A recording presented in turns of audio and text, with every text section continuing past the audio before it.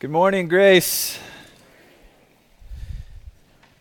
If you have your Bibles, please turn with me to Genesis chapter 6.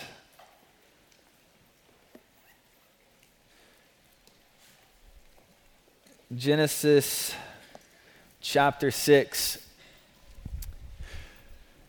Today we are going to be studying the story of Noah and the ark. Noah and the ark. And we're going to be looking at Noah and the ark from Genesis 6 through 8. I know your bulletins say that we'll only be going through the end of chapter 7. Disregard that, please. We're going to keep going all the way through chapter 8. And I am very excited to be studying this passage with you all this morning. I'm convinced that this is a passage, this story of Noah and the ark, this is something that needs to be rediscovered for many of us. I think that because, there's lots of reasons why with the story of Noah and the ark, we might be tempted to just breeze on by it and not give it the sort of attention that it is due. This is probably for a number of reasons. I think for many of us, surely not all of us, but for many of us, this is just a familiar story. It's a very familiar story. We grew up with this. We learned about this in children's ministry. We colored pages that depict the story of Noah and the ark and the animals on the ark. We've worked with flannel graphs and we've seen the story depicted on these graphs. We've watched cartoons. We've sung songs. This is just something that we're aware of, and so our mind can begin to tune out that which is familiar. For others of us, though, this is a story that is just fantastical. It's a strange story. It doesn't make sense to us that there's this devastating flood that's sent upon the earth that wipes everything out. We begin to ask questions. How in the world does this accord with science? Is there evidence for this? What was the extent of the flood? How did the animals all get to the ark? And so our brain starts to turn, and it's difficult. It's strange. It confounds us, and so we just set aside this story and move on by. For others of us, though, we know the content of this story, and we know that it deals with heavy stuff. It deals with judgment. And that's something that we're uncomfortable with, that offends our sensibilities, or it's just too heavy for us in the season of life, and so we set it aside and we move on past. Well, I want to urge you this morning to tune in. Tune in with me as we study these three chapters. The fact that there are three chapters devoted to Noah and the ark, I think, demands our attention and demands that we actually dive in well to this story. God doesn't waste space in his holy book. He doesn't waste space. This passage, this story, this is foundational. It's foundational for us to understand who God is and what he is doing in this world. And so I'm convinced this morning that God has us here, and he wants to help lay that master foundation so that we might rightly comprehend him and rightly comprehend how we as his church are to function in this world. And so, this morning we will be studying this passage, Noah and the ark, Genesis 6 through 8. We're going to have 2 points. First, God judges comprehensively. God judges comprehensively. And by that I mean that God's judgment is big. It is total. It is catastrophic. God judges comprehensively. Right out of the gate, we see how God responds to sin. Is it a light response? Does he merely slap it on the wrist? No. It is comprehensive. It is devastating. It is a big judgment worthy of sin. And I'll be upfront, this is a heavy point. This is a difficult thing to wrestle with. But as Eric mentioned, in the heaviness of this, the glorious thing is that this gives way to grace. Our second point this morning is that God saves sovereignly. God saves sovereignly. This is not primarily a story about judgment. Judgment is huge. We can't get past the judgment that is on the pages of Scripture. But This judgment gives way to God's marvelous and lavish grace. And we'll see that in the story of Noah and the ark. God's grace takes center stage in this passage. So that's where we'll be this morning. God judges comprehensively. God saves sovereignly. Let's pray as we go into the word. Father, we thank you that we can gather this morning together to worship you in the name of Jesus. That we can come boldly into your presence and we can come to your divine self-disclosure. And by your Spirit, you can take this word and apply it to our hearts. Lord, we pray that you would do that now. Would you allow this word to land and to cut and to encourage and to compel where it needs to? Father, we offer you this time as an act of worship. It's in Jesus' name we pray. Amen. So once again, our first point this morning, God judges comprehensively. If you have your Bible, let's read starting in chapter 6, verse 9. These are the generations of Noah. Noah was a righteous man, blameless in his generation. Noah walked with God. And Noah had 3 sons, Shem, Ham, and Japheth. Now the earth was corrupt in God's sight, and the earth was filled with violence. And God saw the earth, and behold, it was corrupt. For all flesh had corrupted their way on earth. And God said to Noah, I have determined to make an end of all flesh. For the earth is filled with violence through them. Behold, I will destroy them with the earth. Make yourself an ark of gopher wood. Make rooms in the ark and cover it inside and out with pitch. This is how you are to make it. The length of the ark, 300 cubits, its breadth 50 cubits, and its height 30 cubits. Make a roof for the ark and finish it to a cubit above, and set the door of the ark on its side. Make it with lower, second, and third decks. For behold, I will bring a flood of waters upon the earth to destroy all flesh, in which is the breath of life under heaven. Everything that is on earth shall die. But I will establish my covenant with you, and you shall come to the ark, you, your sons, your wife, and your sons' wives with you. So once again, first point, God judges comprehensively. He judges comprehensively. And I want you to notice right out of the gate that this point begins with God. It begins with God. This might be the biggest thing that we need to reckon with this morning. This is not primarily a story about Noah. This is not primarily a story about an ark or animals or a flood. This is a story about God. God is the main character this morning. I think we're conditioned to read the story of Noah and the ark and have Noah stand at the center of this story. He becomes the main character. And this is one of those ways that we often reduce this story to moralism. The way it goes is, be like Noah, who in the midst of crazy and bizarre circumstances trusted God. Even though he had no idea what was going on, he trusted God. It ended up working out really well for him because the rains came. So be like Noah. There's certainly a kernel of truth in that. To be like Noah is not the worst application. Noah is held up in other places in Scripture, like in Hebrews, as an exemplar of faith. And so we are to have a faith like Noah and reverently fear and believe God. But if we reduce this story to be like Noah, have faith in the midst of the bizarre, then we are epically missing the point. We're missing the point. This is not a story about Noah. It's a story about God and what God is doing in Noah and through Noah to bring about his kingdom on this earth. This is the sort of thing that ends up filling the plots of a lot of common movies. Maybe you've seen Evan Almighty. Has anybody ever seen Evan Almighty? A while back, the sequel to Bruce Almighty, God calls a congressman who lives in Virginia to quit his job and to build an ark. And so he does that, kicking and screaming the whole way. No idea why, because there's boats and it's modern times, and he nevertheless is called to build an ark. Everybody makes fun of him for it. Everybody laughs at him, but he just keeps going and he does it. Well, inevitably, through the craziest of circumstances, A dam breaks, water comes, and Evan, having an ark, is able to get on it and save all the people who made fun of him. And through the crazy circumstances, it works out in the end. That's not what's happening here this morning. That is not what's happening. God is doing something much bigger. What is this story about? It's about God. And it's about God moving the story of salvation forward.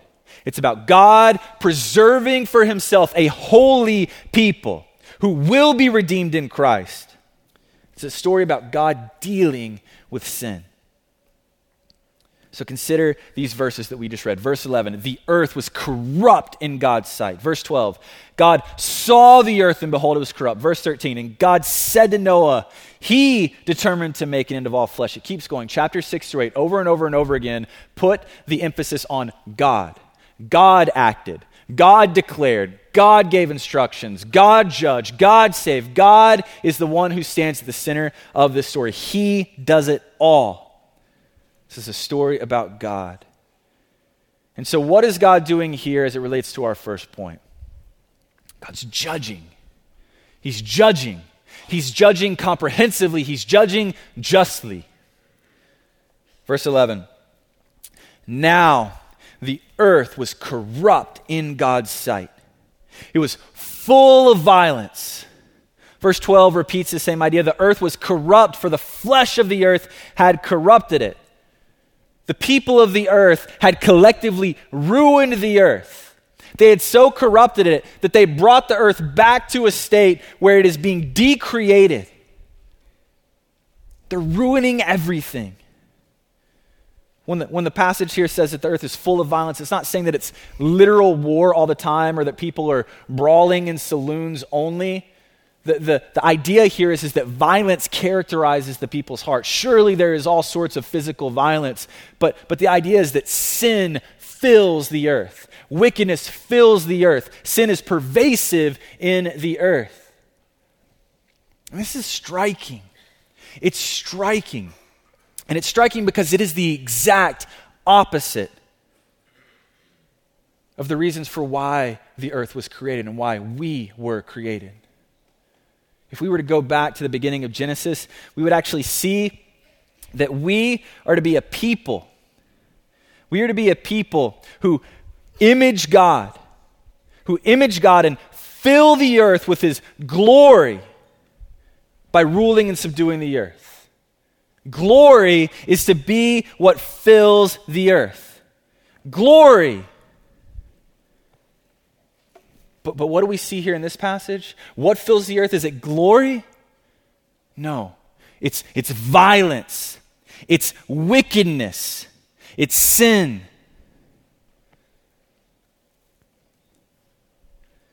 So what happens? God says, as a result, that he himself will judge. He himself, not an impersonal force, not a random hurricane, not Satan, not a dam like an Evan Almighty. He himself will make an end to the earth, and he will blot out all flesh. And that's exactly what he does. Genesis 7:11 through 12. In the 600th year of Noah's life, in the second month, on the 17th day of that month, on that day, all the fountains of the great deep burst forth. And the windows of heaven were opened, and the rain fell down upon the earth 40 days and 40 nights. Genesis 7:19 through 23. And the waters prevailed so mightily on the earth that all the high mountains under the whole heaven were covered. The waters prevailed over the mountains, covering them 15 cubits deep. And all flesh died that moved on the earth. Birds, livestock, beasts, all swimming creatures that swam on the earth, and all mankind. Everything on dry land in whose nostrils breath of life died. And he, God, blotted out everything, every living thing that was on the face of the ground, man and animals and creeping things and birds of the heavens. They were blotted out from the earth. Only Noah was left, and those who were with him in the ark. What happened? The windows of the heavens were opened, and the deluge came down. Who opened the window? Did it open itself? No, God did this. God himself opened the window. God sent the rains, and God blotted out humankind. Verse 21, all the flesh died, everything. Verse 23, he blotted out every living thing. God did this. This is a devastating judgment. Once again, this is a comprehensive judgment, a catastrophic judgment. Why did the flood come? Why did the flood come? Some people are surprised to learn that the flood story in Genesis 6 through 8 is not the only ancient flood story that we have recorded. There are actually all sorts of accounts of an ancient and terrible flood from the ancient Near East. One of the main ones, one of the more popular ones, and one that I'd like to highlight for us today is actually called the Epic of Gilgamesh. The Epic of Gilgamesh. This particular story is an ancient Mesopotamian story. It's a really long poem, and it tells the story of Gilgamesh and all of his crazy adventures. And one of those crazy adventures deals with a giant great flood. I want to highlight this particular account for you this morning because when you compare the Epic of Gilgamesh and you compare Noah and the ark, the flood story from Genesis 6, what you see is God's glorious and grand character on display. The Epic of Gilgamesh and Noah and the ark, they're very similar in a lot of ways. In the Epic of Gilgamesh, a God comes and he warns the hero of the story that the pantheon of gods have decided to destroy the world with a gigantic flood. And so he warns this hero, and the hero responds by building a giant boat, kind of like the ark, and he brings his family aboard. He brings what's needed for survival aboard. And there are lots of other similarities like that. The differences abound. There are so many differences, so many reasons for us to hold fast to the clarity and the truthfulness of Scripture, but this is something that exists, and I think it helps us to understand. One of the main differences of this story and of the story of Noah and the ark is the why. Why did the gods decide to flood the earth in the Epic of Gilgamesh? Because the people of the earth were too loud. Because they were too loud. They talked too loud. They sang too loud. They played tambourines. They had raucous parties, and this noise went up to the heavens, and it annoyed the gods. Does this sound like a worthwhile reason to blot out every living thing that's in existence? I hope the answer is no for you. Similarly, a big blockbuster movie recently came out about the life of Noah, or the story of Noah and the ark. It was cleverly called Noah. And I will spoil it for you. It was not a very good movie. It was about Noah, the ark, and a flood, surprisingly. But what's really interesting about this movie is the why. Why did the flood come according to the movie Noah? Well, this is a bit simplistic, but the why is because humans were unkind to creation. They were unkind to creation, and they were unkind to animals. And so the flood comes. Do these accounts get why the flood came right? Does God judge the earth because we're being too loud? Because we so enjoy hamburgers? No. Clear emphasis in our passage is that the earth is full of sin. It's full of violence. It's full of evil. In the story of Noah and the ark, we do not see God being petty or arbitrary. We do not see him elevating animals or plants over humankind. No, we see the purity of God's character. We see a God who cannot abide sin, so he responds justly, appropriately, and comprehensively to sin in judgment. God judges not the volume of mankind, but the wickedness of man. The wages of sin is death. And when the whole earth is full of sin, then death is what the whole earth deserves. God renders that judgment in the story of Noah and the ark. At a strange level, I hope that this is encouraging for you. I hope that this is encouraging for you. Please know that God is not fickle. Please know that God is not arbitrary. Please know that God is not easily incited. No, he is slow to anger. He's abounding in steadfast love.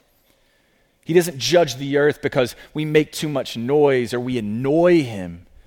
No, his judgment is because our sin is personal and it is against him, our holy and awesome God, and he cannot abide sin. It speaks to his character. So I hope this encourages you. At the same time, I hope that it does sober you. It certainly sobers me. Just as God has judged so clearly and so evidently in the book of Genesis, he will one day judge finally and fully, once with water, in the future with fire.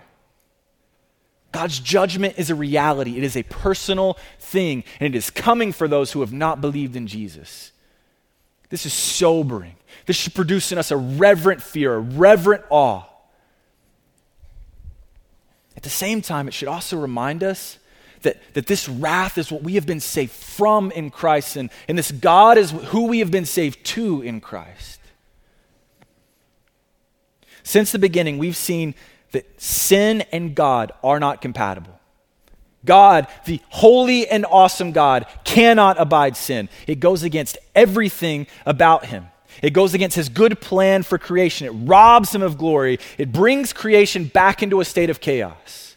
God will not abide sin. Do you have a category for this sort of God? Do you have a category for this sort of God? Do you have a category in your mind for a God who judges justly and comprehensively? Do you have a category for a God who judges the wicked personally, who doesn't passively or impersonally rely on nature to do his bidding, but no, he is the one who blots out the wicked? Do you have a category for recognizing yourself as a sinner who is right, who should sit in a place of being the object of this sort of judgment? This is a story of judgment, and God is the agent of that judgment. The book of Genesis reveals this more and more, and it reveals more and more the true nature and character of our God. Who is he? He's holy. He's awesome. He's pure. He dwells in unapproachable light. This is our God. And so the question is, who is God to you? Who is God to you this morning? We don't have to wonder the answer to that question because God's book has authoritatively spoken and revealed him to us. In the story of Noah and the ark, it reveals certain absolutely vital characteristics of who our God is. He is a just God who judges sin comprehensively. And so I urge you, be people of the book. Go to the book and allow the book to inform how you understand who God is. Our first point this morning is that God judges. He judges comprehensively. God cannot abide sin, so he deals with it as only a just God can and should. But where does that leave us? Where does that leave us? We are sinners. On our best of days, we are sinners. We are people who fall short of the glory of God. No one is righteous, no, not one. And yet God judges sin perfectly. How do we reconcile this? What does this say about us? Well, this leads us to our second point, and this gives way to hope. Our second point, God saves sovereignly. God saves sovereignly. At this point in the story, what we see is that God comes and he declares his intentions for humankind. He is going to blot out all living things except for a few. He calls Noah and he tells him to build an ark. And he says, fill this ark with certain with animals and fill it with your family. And then he commands Noah and his family to go into the ark, and the rains come down, and the water goes up. But Noah and his family are aboard. But they're left adrift in open sea. And we come to chapter 8, verse 1. But God remembered Noah and all the beasts and all the livestock that were with him in the ark. And God made a wind blow over the earth, and the waters subsided. And the waters subsided. This verse stands at the center of the book of Noah and the ark. And I mean that literally and thematically. The story of Noah and the ark essentially happens in two halves. The first half can be described as decreation. As decreation, God tells Noah of the flood. He tells them what to do about it. He shuts Noah and his family up into the ark, and they stay in the ark for a certain amount of time. And all the while, the earth is being destroyed. It's being brought back to a place of Genesis 1, chaos. The waters cover the face of the earth. But the second half of the story is a story of recreation. It tells of Noah and his family in the ark for a certain amount of time. It tells of the flood receding. It depicts Noah and his family leaving the ark, and a new creation is revealed. Dry ground is revealed. A new creation springs forth. At the center of this, once again, at the literal center of this and in the thematic center of this is 8 verse 1. But God remembered Noah. But God remembered Noah. He remembered him.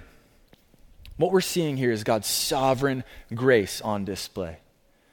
God's sovereign grace on display. Our first point this morning was that God comprehensively judges the earth. He judges the whole earth for its sin according to his holy character.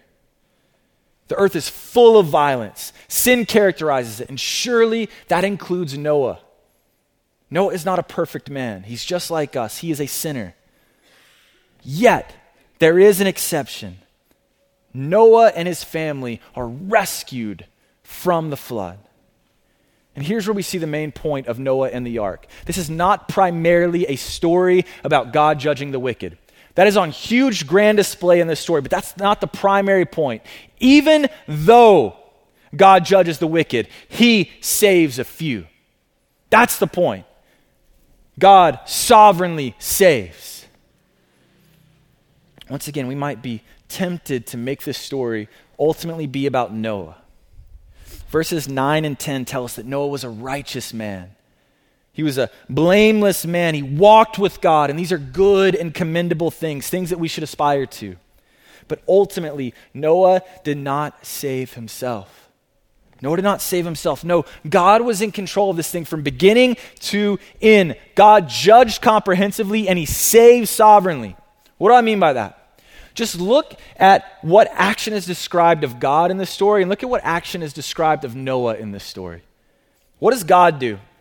Chapter 6, verse 14. He commanded Noah to make an ark. Verses 15 and 16. He told Noah how to make an ark. Verse 18, he made a covenant with Noah, which we'll talk about more next week. Chapter 7, verses 1 through 3, God commanded Noah and his families to enter into the ark.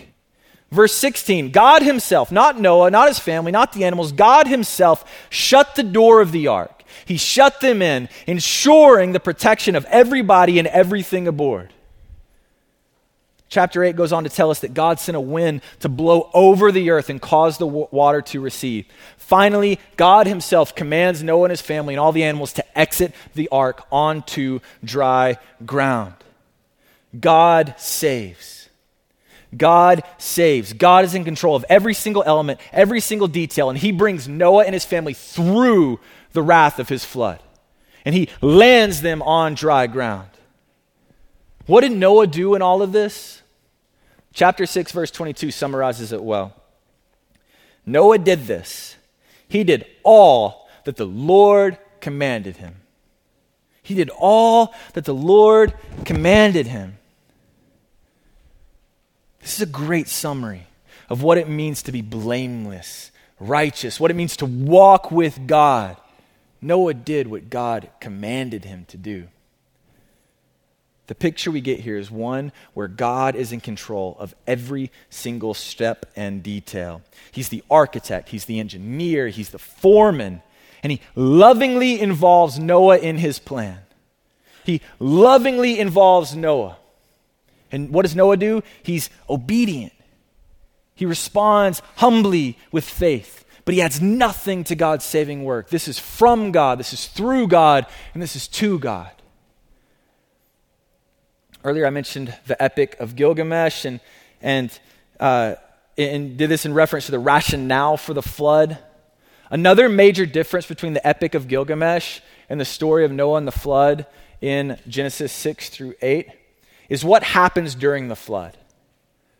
In the Epic of Gilgamesh, the pantheon of gods, they come and they decide together to send this flood, and so they do that. But as the flood starts to rage, as the chaos of the flood is revealed, the gods quiver. They become afraid. They cannot deal with the raging waters. They cower over this. Is that the picture that we see of God here?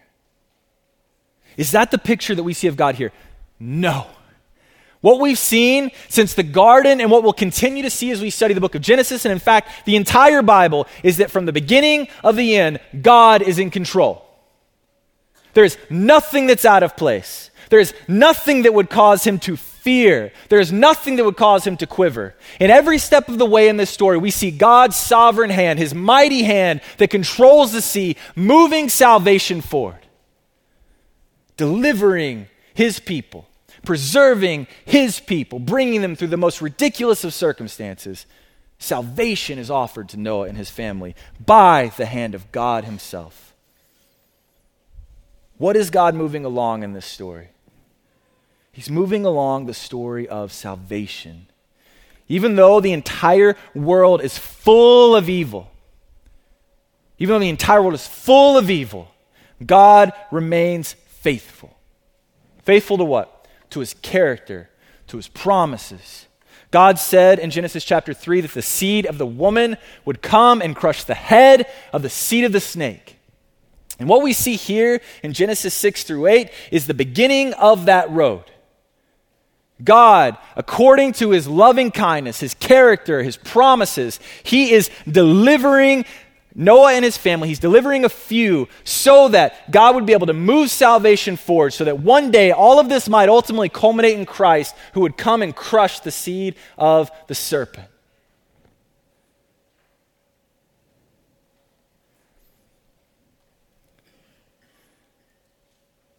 A flood won't stop this. Slavery in Egypt won't stop this. Exile in Babylon won't stop this. God is moving this thing forward. And we see that here in the story of Noah and the ark. In our story this morning, in Genesis 6 through 8, we see God judging comprehensively.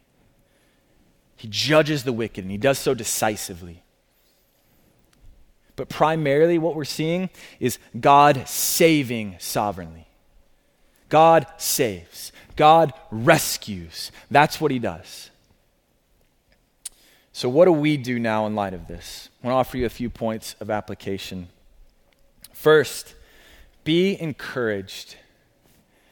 Be encouraged. Know that God himself is more committed to you and to your salvation than you are. God, who held the world together in such a way that he brought a family through the flood, is for you. God's sovereign grace was on display in this story. And just as he brought Noah and his family through the flood by his sovereign grace, in Jesus Christ, he will bring you through the flood of his wrath. Romans 6:23 is an excellent summary statement for the story of Noah and the ark. It says that the wages of sin is death. The wages of sin is death, and we see that being lived out in the flood coming. But the free gift of God is eternal life in Jesus Christ our Lord. Please know that this morning. Please get that this morning. If you have believed in Jesus, then the flood of God's wrath is not for you. It is not for you, and it will never be for you, no matter what. No matter what, no list of sins will keep you from him. No list of sins will keep you from his rest. Not your pride, not your lust, not your anger, nothing. No, if you are in Christ and these things have been paid for, you are protected in Christ, you will surely reach dry land. How do I know this? Because you are hid in Christ. Noah in the ark is one of those passages that explicitly, 100% points us forward to Jesus. Noah is what's called a type of Christ. Our passage says that Noah was righteous, and through his righteousness, some were saved. Through the one man's righteousness, some were saved. In Jesus, we see the true and better Noah. Noah was righteous, but he was not perfect. He was a good man, but he was surely still a sinner. He sought to walk with God. He sought to be obedient to God's commands, but he could not ultimately measure up. He could not earn his own way to God. Jesus, however, was not a good man. He was the perfect man. He was the one who was truly right with God. He never sinned. He was perfect in character. Jesus alone walked in a way that we could not. And in doing so, he made his way to the cross and he endured the wrath of God that was rightly reserved for us. He took that upon his shoulders and he drank every bit of it. He soaked it up so that we would not have to. And in 2 Corinthians 5:21 says, "For our sake, God made him to be sin who knew no sin, so that in him we might become the righteousness of God. So that in him we might be righteous. So that in him we might be saved." And so now the song can be true of us. "Oh God, be merciful to me. I am a sinner through and through. My only hope of righteousness is not in me, but only you. My righteousness is Jesus' life. My debt was paid by Jesus' death. My weary load was borne by him, and he alone can give me rest." We have so much reason to be encouraged this morning. Be encouraged in Christ. Second, proclaim Christ. Proclaim Christ. Herald salvation in Christ. Proclaim salvation in Christ. Proclaim the gospel with urgency, with regularity, with boldness. We desire to be a disciple-making and a disciple-equipping church here at Grace. And it starts here with gospel proclamation. As I've sat in this story for a while, the reality of God's wrath has been continually impressed upon me. The reality of God's wrath has been impressed upon me. There is a people for whom the flood of God's wrath will come upon. There is a fixed day where God will judge the living and the dead. This is a certain reality. And what we have to reckon with is that these are actual people, individuals who are currently sitting under the wrath of God. People that we know, people that we love. People from every tribe and every nation who have not bowed the knee to King Jesus. These are people who will experience the flood of God's wrath. But what's been even more impressed upon me as I've been studying this passage is not so much God's wrath, but God's marvelous grace. His marvelous grace. This is a salvation in Christ that has been entrusted to us. And now we can freely and lovingly offer it to the world at large. Romans 1:16 says that the gospel is the power of God for salvation for everyone who believes. Who? Everyone who believes. Why? Verse 17, "For in it the righteousness of God is revealed for faith through faith." And as Romans 10 tells us, when this gospel is proclaimed, that God by his Spirit enables and empowers this proclamation in such a way that people actually have their eyes open and they believe in Jesus for the salvation of their souls.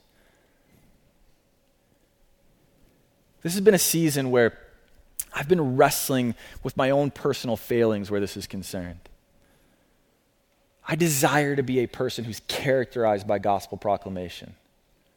I have preached the gospel, I have shared the gospel with others, but this certainly would not characterize my life. And so I've been praying about this.